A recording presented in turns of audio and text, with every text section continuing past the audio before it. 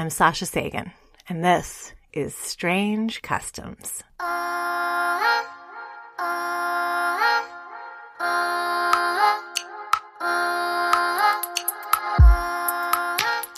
So there's this planet. It's mostly blue. It orbits a yellow dwarf star. At least that's how they think of it. And there are these creatures on it. Well, there are a lot of different kinds of creatures there. And they're all fascinating, honestly. But there's one type of creature that really does the weirdest stuff. Where to begin? Well, one thing that they have been doing for a long time is sort of pairing up. It isn't always in pairs. Sometimes it's more than two of them. But they make these formal promises. It can be very elaborate depending on the situation, depending on where and when they are on the planet. It's often part of their mating ritual, but it doesn't have to be about reproduction at all. Sometimes it's about resources or these chemicals that get released in their nervous system centers that make them do all sorts of funny things. Anyway, they make these formal promises to, be together. Sometimes until they're no longer animate. Sometimes just for a very short time. They do it so many different ways that they can't really agree on a definition of what it is. But it's very important to them. It's very strange.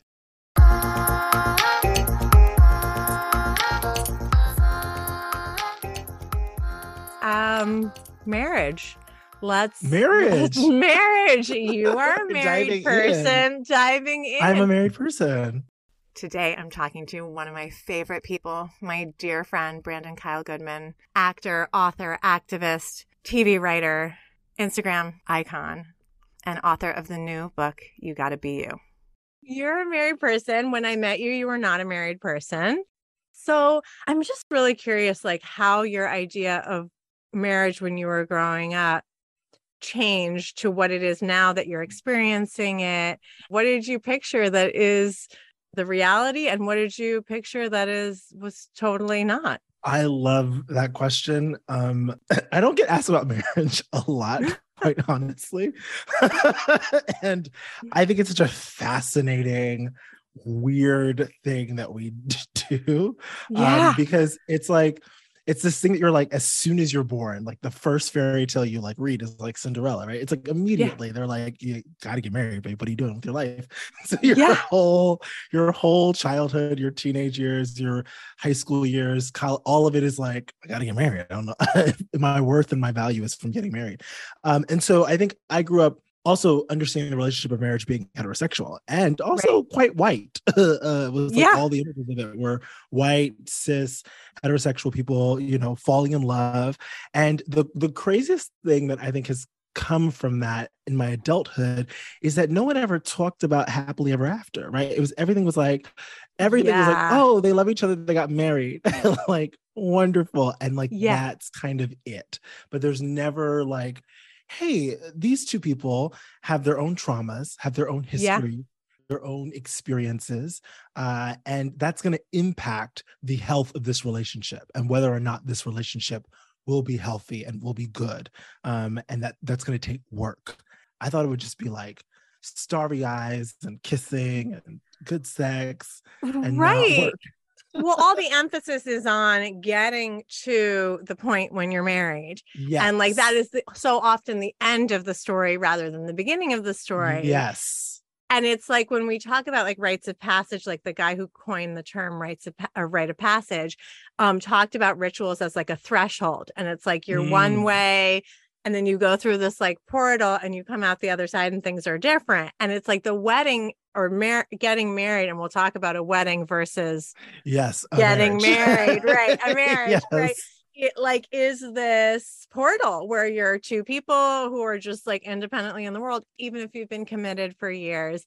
And then you go through this threshold, this portal, and you come out the other side, and it's well, what are you then? And how is it different? If it is different, or is it just now we do our taxes together? I don't know. What do you think?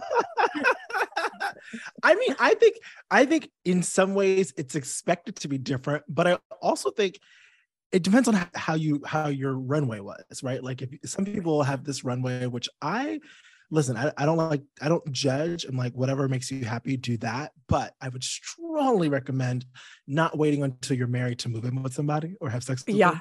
Oh my God.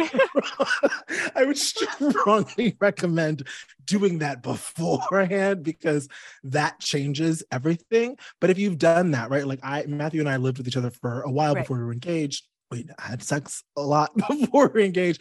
So when we got married, it didn't feel like much of a shift. It felt like there was an external shift where it's like people start to like respect you different. It's the difference between telling your job, my boyfriend is sick versus my husband is sick, right? When your boyfriend is sick, they're like, okay. And I know you're so right. I mean, this is something that John, my husband, as you know, yes, my brother husband. Yes, your brother husband. And I talked about a lot because like when we got married, like, we were still living in New York, and he would always say like, if I get into a taxi and I say, oh, we have to make a stop, I need to pick up my girlfriend, the taxi driver is like, okay, well, next week you're gonna be picking up somebody else. It's rush hour. Like, I don't want to. But if it's like, we have to make a stop, I have to pick up my wife. It's like, oh my goodness. Yes, sir. I'm on your team. Your wife. Waiting on the street. What if it starts to rain? Your wife, we must go get her. Must go get your wife. Yes.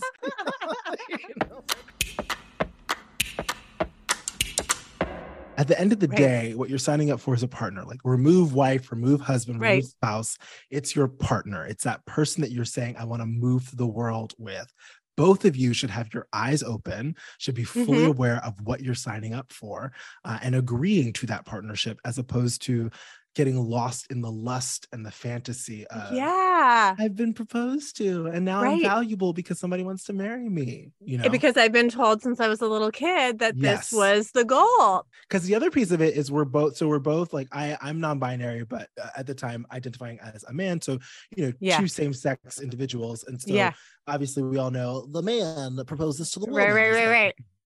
Which we can get into that as well. Yeah. We were like kind of arguing about who would propose to who. And my therapist, a wonderful Latinx queer woman, was like, why are y'all being so straight? Oh, I know all about Vanessa from the book. You know about Vanessa? Yes. We talk about Vanessa in the book. Yes. But she was like, why are y'all acting so straight? And it was like, oh, right. I guess you're right. Like, that's such a patriarchal, heterosexual norm to like have the man propose. Like, why can't we plan it together and propose to each other? And you know what strikes me so much is you're talking about like a really non-traditional, air quotes, way of doing things and living together first and sleeping together first and talking about all this. But the goal for all of those things, why? Because you want to have a marriage that lasts the rest of your lives, which is a very traditional thing, right? The reason that you want to do all this and like kick the tires, to put it bluntly, but like really see what you're getting, is because the goal is to stay married until you die, which is very traditional and old-fashioned. But plot twist, do it because you're like really having a great time, not because you're not allowed to leave. All the doors are locked, you know? Yes, exactly.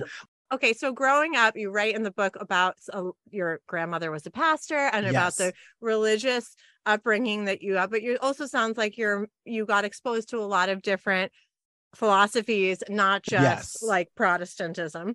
How much was religion like wrapped up in your idea of marriage, if it was at all? And like, also, I'm just sort of curious, like, you know, you talk so much about identity in the book in terms of race and sexuality and gender, and you talk about religion, but you don't really talk about like how you identify religiously explicitly. And I'm curious if these things are like totally separate, God and marriage, or if they're intertwined at all for you.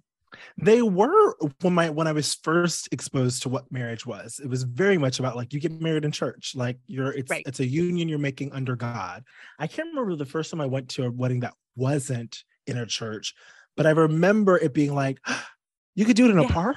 You know, it was like, oh, we could just be at a park. And, oh my God, it could be like that's wonderful. I don't know, like the stress of like church was like off of it. It was like, oh my God, this is so lovely. It's like, or you can do it, you know, at the restaurant you first met at. Like there's something that felt so romantic and beautiful and about the two people as opposed to about society and church. Like church just felt like I didn't have that connection to church. And part of that is being queer and never fully fitting in. So this idea that I had to get married in a church always felt strange and hard. And like, I guess I'll do that. But like, in the book, I'm not religious. You know, I'm spiritual, and I try to make that a very clear distinction that I think religion is wrapped up in a lot of rules. It's beautiful. Like if you're religious and you love religion, please, whatever makes you a good person, whatever fills your cup up, do it. I love it. But for me, the relationship became really contentious because religion, I wasn't safe inside of a religious space. And so I had to find something outside of it. And I say in the book that like, I stopped going to church. I wasn't reading my Bible, but I was like yearning and missing this spiritual connection and really expanding what that means. Like to me, spirituality it could be meditation. It could also be like laying on your yard and looking at the stars. It could be going on a hike. Totally. Like, it could be watching your favorite YouTube videos of Whitney Houston singing. Like it's whatever fills your heart and fills your cup and brings you joy and allows you to feel like you can be grounded. That to me is the purpose of spirituality, not, you know, this book of rules of things you can and can't do and should and shouldn't say. It's like, just be a good person. That's it. Yes, like, yes, be a good person. Whatever makes you a good person and allows, like, if you're not hurting yourself or anybody else, like, then that's the religion, if anything. Like, not this other, everything's so far away. Like this, you know, for me with Christianity specifically, it's like God is so, it's like this white man in the sky. Literally, it's a white man in the sky with a long beard and a book that's like, you can't get in here.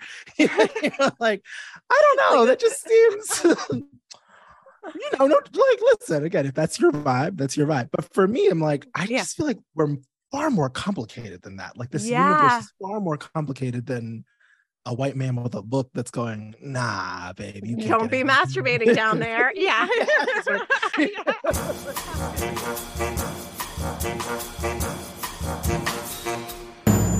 So when you and Matthew got married, like talk us through how you got married and what religious or traditional elements you kept, if anything, and just like how you did it and how you decided to do it. Yeah. So when we decided to get married, we were like, okay, we're going to plan a wedding. Baby, weddings are a scam. Love them. Do them. Invite me to it, please. I love going. Love the open bar. Sasha had one of the most incredible weddings, most beautiful. And by the way, your wedding was so beautiful because it was in a place that was important to the two of you, right? It wasn't in a church. It was like, you really felt it was about you and John, and you could feel that. And like that, I'm here for. Celebrate that. Thank you. It's still one of my favorite weddings. And an inspiration for us, I think, too. It really inspired me how I wanted to move forward with Matthew and how we wanted to plan something. But we were trying to plan this wedding, and baby, the chairs were like something like $10,000. And we said, now wait, wait a minute, maybe the chairs are $10,000? That seems crazy. I still have student loan debt. What are you talking about? Yeah. The more we were like trying to like look at locations and packages and it was like, it was like, I do not want to have this wedding and then be in debt, even more debt, you know, like that seems to make no sense. And so we were like, all right, let's table this for a second. And then we decided that we would get married at the Santa Barbara courthouse because we love Santa Barbara. We've been there a couple of times together. One of our first day trips was to Santa Barbara, which, if you don't know why Santa Barbara is important, it's important because Oprah Winfrey lives there. Obviously. Okay, yes, obviously. The only reason Santa was important. Yes. It didn't even have a name until she moved there. And now, honestly, I think people were like, yeah, that place in California. And then Oprah was like, we'll call it Santa Barbara. That's the true history lesson. So we went, you know, we would go to Santa Barbara and have these lovely day trips. And the courthouse is notoriously gorgeous, stunning. Like it's a beautiful, beautiful courthouse. What is it's a justice of the peace. Who's the person who's officiating? I can see his face. I don't remember his name. Yeah. He was like he's like the guy who like signs your paper and he put on a little robe and everything. And yeah. And he was so sweet. And he was so sweet and so thoughtful. You Oh, sometimes think a courthouse is going to be sterile. bureaucratic. Yeah. Yes, that's the word. And I would say, and maybe some other places where like the Beverly Hills courthouse is not cute. That's where we got licensed at. It's not cute. So maybe it would be a little, more Yeah. bureaucratic. Sasha, we took these photos outside of the courthouse and I posted them. And I'm swear to you, I got like 5 passive aggressive text messages. People like, oh, you had a wedding. Wish I was invited. Well, and that just like underscores how much it's about the community and about the society. And it's like, I really think the reason we have rituals is because it's like a way of processing change. And ideally, a marriage ceremony is the change for the people who are getting married to process their now spouses. Yes. But I think it's also the reason it's like a play, right? With a set and costumes and a script and an audience. Great way to say it. Yes. Is because the audience also, your like second cousin and his great aunt and like all these people, your ex coworker also want to process this change. Yes. And now, okay, Brandon and Matthew are now married. Like, and it's like that's, and people are like, now I'm just supposed to wrap my mind around this without seeing it happen. Yes. You know what it also is too, when you said that, first of all, I think calling it a play is perfect. It really is. Like weddings to me are such a performance and they can be beautiful performances and but like I think if you could think about it as a play, like it can maybe take some stress off of it a little bit, that you're like, listen, I'm performing for this is not what my marriage looks like. This is not what we look like. This is what we're doing for everybody else. And it feels good to dress up. I think it took for me the first year to like fully feel it in like a, oh, you're not going anywhere kind of way. And like, oh, got it. Like, we got to work through this. I would say also really felt it right before the pandemic. We were having troubles in our relationship, like communication troubles. And one of those things where, you're repeating what you saw at home. So I had a single mother, so I didn't see marriage. He has 2 parents, but they have their own stuff. So neither of us knew how to do marriage. Like, it wasn't really modeled like the way, and gay marriage certainly wasn't modeled. Like, how do you do with people of the same sex in the same, that wasn't modeled for us. So I think not even like on TV, like there's not even a sitcom or something where you're growing up and you're being like, okay, this is like the 30-minute version of this. And then you add to it, like we're interracial. So like I'm Black and he's white. And so like, what are the things that come up inside of that? So we were having issues. I was away in Canada shooting.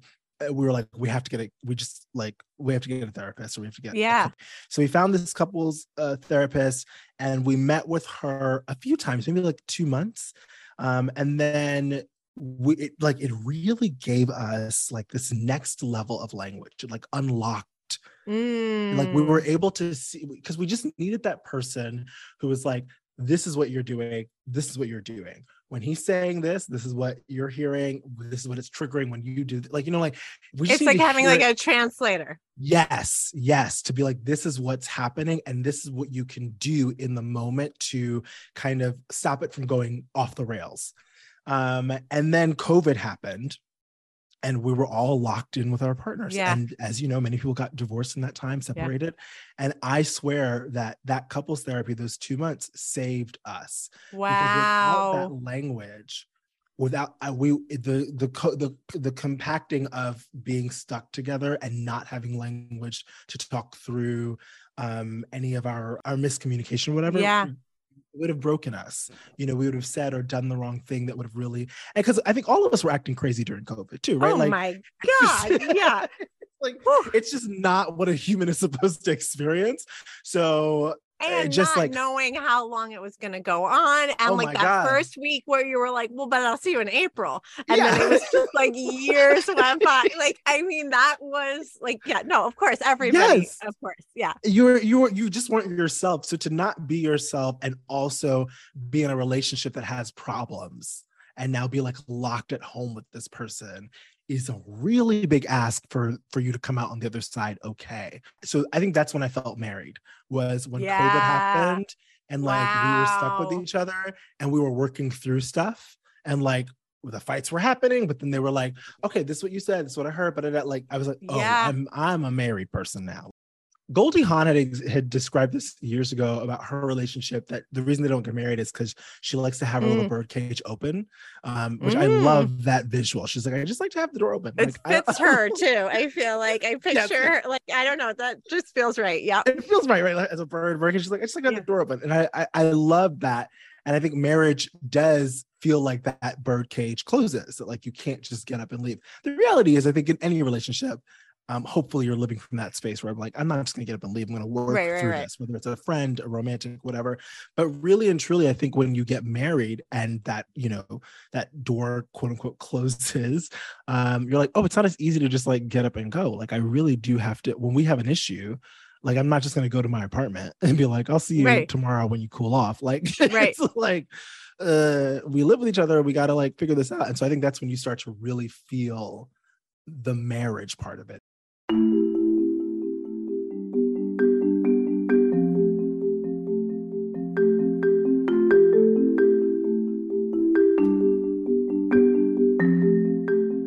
But I'm curious, like, how would, if you had to talk to like a small child or an extraterrestrial or someone who had like never heard what marriage is, like, how would you describe what it is? Like, and from the perspective of, like you said, how strange it is.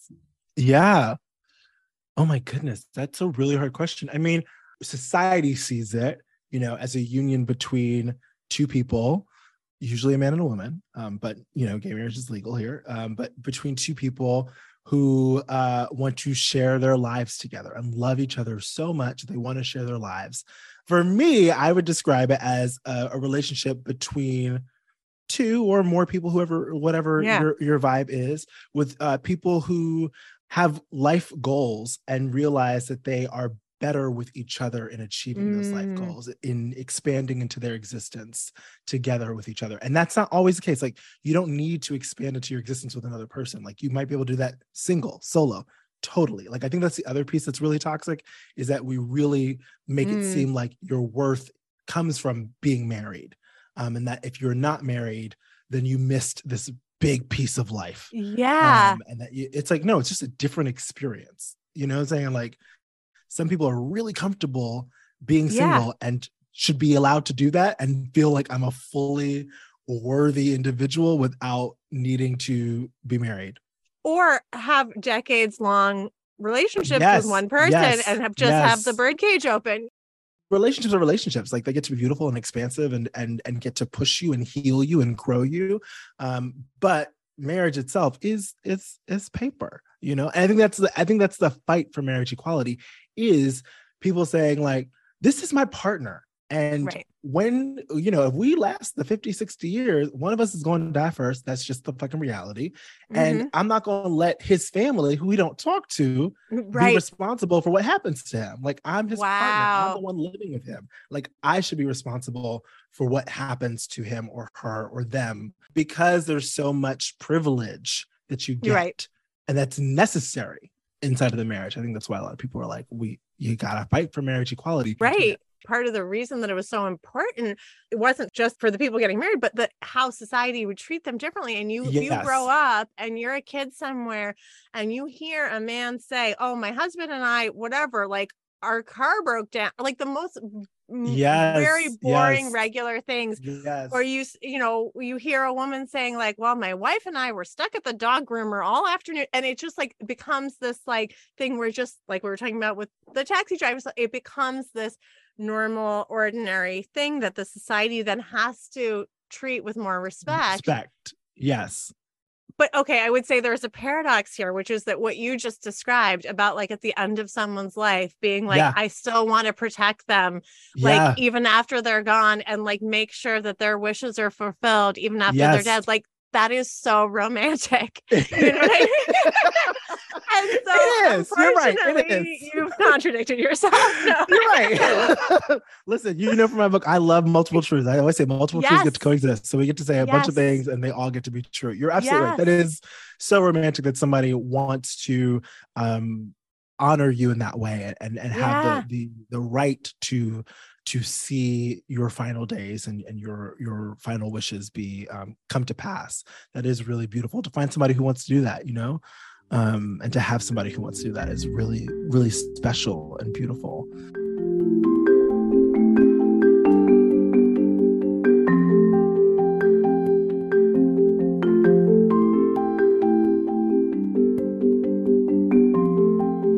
Okay, so we have this custom marriage all over the world in different forms, right? All these different versions of what it is.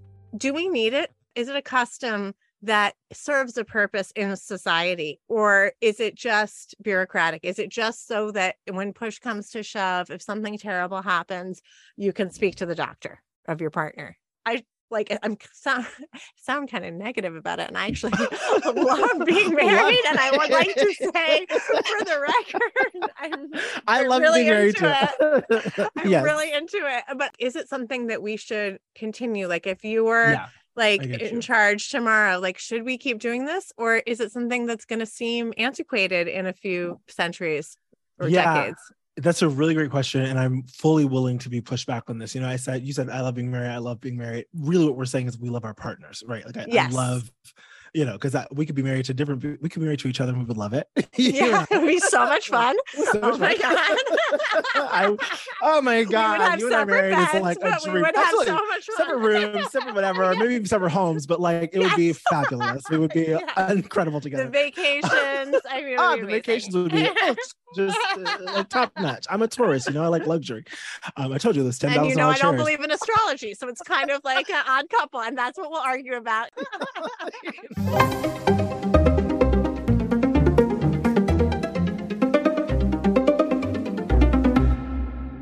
I'm so excited that I get to talk to historian, scholar, author Stephanie Coontz about this topic. She wrote a book I loved so much called Marriage: A History, among other books, but that book in particular really changed the way I understood what marriage is and what it has been over history. And it was so impactful that it was cited in the Supreme Court case that decided marriage equality. Your book, Marriage: A History, there is something in the very beginning of the book that has stayed with me so powerfully. I think about it all the time. This idea that marriage is almost undefinable because it has meant such different things over the course of history in different parts of the world, in different cultures, and it's constantly changing. And it's so fascinating to have something that is so a part of our lives and our understanding that we can't even fully describe to one another in a way that includes all the versions that have ever existed. Can you talk to me a little bit about that? Like, what are the exceptions that make the rule? Well, I think the reason that marriage has been so hard to define is that none of its forms makes its definition. We've had people considered to be married if they just have breakfast together and are seen. They think, oh, okay, that's a marriage. We've had marriage of one man, one woman, but we've also had, and the most popular one through history, even though not the most frequent one, was one man, many women. But we're now only discovering how many one woman, many men. Over 50 societies had polyandry in the past. And marriage has served many functions. There are also marriages between live people and ghosts that count as a marriage and determine inheritance and legitimacy rights. In one Native American society, if you wanted to have a trading partner that would last, you might make a contract with a dog if there wasn't a female or a male available to be married to you. What we do when we look at marriage beyond all of these forms that get confused, so people say, oh, one man, one woman, so that's the only way that marriage is, or this kind of love is the only way that marriage is. No, there's never been one thing like that. But marriage does have something to do with helping people understand their relationship to a wider network of others. For one thing, it creates in-laws. It turns strangers into relatives. And in a much wider way than we think today. In most band-level societies, it's not only your brother-in-law that is a relative, but your brother-in-law's sister who married somebody else. marriage is one of the ways, and only one of the ways, that people organize social relationships beyond the family. You've written about the history of also same-sex relationships and same-sex marriages in various cultures. And, we have this idea that this is a new thing. And can you talk a little bit about the history of where and when that has existed as a perfectly valued and celebrated marriage like any other? Well, here's an interesting irony. The one commonality through history was that marriage was less a coordination of two biological sexes than of two different divisions of labor. It's only in the last 50 years that we have decided that marriage is an association of equals who don't have to do different tasks. So ironically, it was heterosexuals, I think, who opened the way to today's same-sex marriage. But in the past, same-sex marriage was very common wherever a man might decide that he wanted to do some version of women's labor. And that man would marry another man. Homosexuality wasn't a word that was invented until the late 19th century, but it wouldn't have considered odd because it wasn't the biological sex, it was the social role. Societies where women could become female husbands. In African cow herding societies, a woman who became wealthy and had a lot of power could accumulate a bunch of cows, and she could marry another woman who would do the work of dairying that women usually did when they married powerful men, and she would be the female husband. And often that woman would go on to have children by various anonymous lovers, but the children would belong to the female husband. So we have many, many examples of same-sex marriage in history. And when we go further in history, there are ones that look a little bit more like ours. But it's very interesting that when you had really institutionalized marriage in the past and total acceptance of same-sex marriage, it was usually because there was a division of labor by gender. So I always say that, it was heterosexuals who said marriage should be about love, not about property. Marriage should be about free choice, not your parents. And marriage should be about sexual attraction. And marriage, finally, in the 80s, we started to say marriage shouldn't say that wives have to do one thing and husbands have to do another thing. And at this point, the same-sex couples said, well, now you have made marriage a relevant institution to us. So we're joining. Yeah, wow, that is so fascinating and so revealing.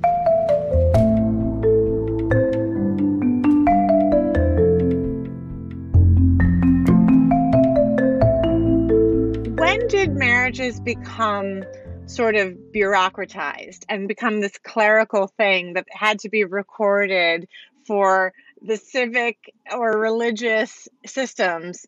And how and why did that happen? When did it become something that, had to be written down? Well, I think there are two stages to that. For hundreds of thousands of years, it appears that marriage was a way of reaching out to get relatives. And so it didn't have to be written down. Both bands knew who was married to whom, and the relatives were involved. And there was this cooperation that was established by it. This is called exogamous marriage, marrying out of your own kin group and your own territory and making connections with others. But as class societies arose and got harder and there were more social differences, well, let's say I'm someone who is one of the top 5% of this emerging class society. I do not want my kid marrying someone in the bottom 75%. I'd rather marry someone exactly in ours or even a little higher. And at this point, marriage becomes a center of intrigue, betrayal, and coercion to get people to marry into groups that will improve the family's status or wealth and exclude people that they do not want to cooperate with. That's when you need to have it formalized. There's just a fascinating period where the emerging Christian church, they began to struggle for power with these emerging aristocracies and kinglets. And one of the main sources of conflict was who gets to decide whether a marriage is valid. Wow. And that's when the Christian church began to develop all of these rules for when a marriage is valid. Wow. Well, that's such a fascinating and haunting element of this. When we talk about why you get married, right? We can choose the person we love. We can live together. We can start a family. We can do all these things without this piece of paper. So often the impetus to actually do, the paperwork is for health insurance or something like that. Is it a way to make sure that if something terrible happens, you can be there in the hospital with your loved one? Is it for these kind of rights that are life and death issues or financial issues more than it's about anything else at this point? Or what would you say its purpose is today in the United States? Well, that's a gorgeous question because it reaches a real paradox. Marriage is not obsolete. Most people around the world, and certainly in America, think it's the highest commitment you can make. And we find that when people get married, gays, lesbians, heterosexuals, if they get married, their parents are more friendly to them. It's really a powerful emotional institution. So people want to get married when they feel that kind of commitment. You're so right about it being this emotional important. I mean, I'm married. I love it. I've been married 9 years, but we lived together for a long time before we got married. And we always talk about like, how can we define what feels different about being married? And there is something, at least one element of it that my husband and I always talk about is how much it changes the community and the larger society's view of your relationship. So how much of it do you think has always been or is today about what the rest of the community values rather than necessarily the two or more people involved? Well, I think marriage has always been about community. And sometimes in periods, for example, in band level societies, and for most of our history, marriage was about expanding community and reaching out to other bands and making alliances with them and making sure that you owed obligations to more and more people. It was not the only way they made connections. They could do it by sworn friendships or by exchanging broken rings. The archaeologists now think that was a very common practice. But marriage gives you not only an immediate connection, but one that lasts into the future because you'll have joint children. And that was a way of making communities more close to each other. And that's one reason that marriage was so tremendously valued and such a big deal of celebration. But of course, as you got into really class differentiated societies, it was also a way of making community, but in a different way. The idea of a male breadwinner is a very recent invention. The word doesn't come into use until 1820, when we're beginning to move into wage labor and men going out to earn bread rather than people raising it together. Right. Women, helping to kill the pig and take it to market. So marriage was always, until very recently, a joint provider situation. And so marriage was very important, not only to the two individuals, but to the families that they had involved.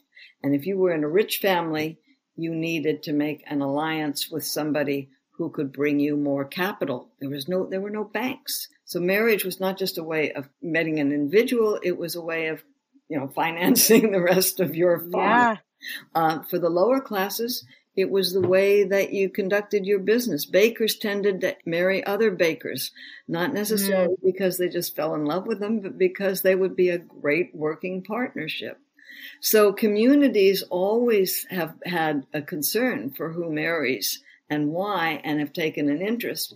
And by the way, right up until the 18th century, when someone came a courting that the community didn't approve of in many peasant societies, they didn't think that would be a good addition, they threw stones. Oh my goodness.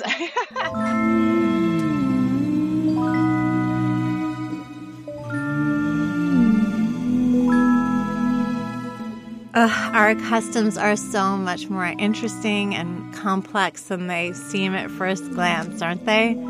Even the most personal, the most intimate somehow ends up connecting us to each other, to our wider communities. We're so much more intertwined than we realize on this little planet. And our ways of doing things are so much newer than they often seem. Like everything else in the universe, our traditions are ever-changing. Something to think about next time a wedding invitation arrives in your mailbox.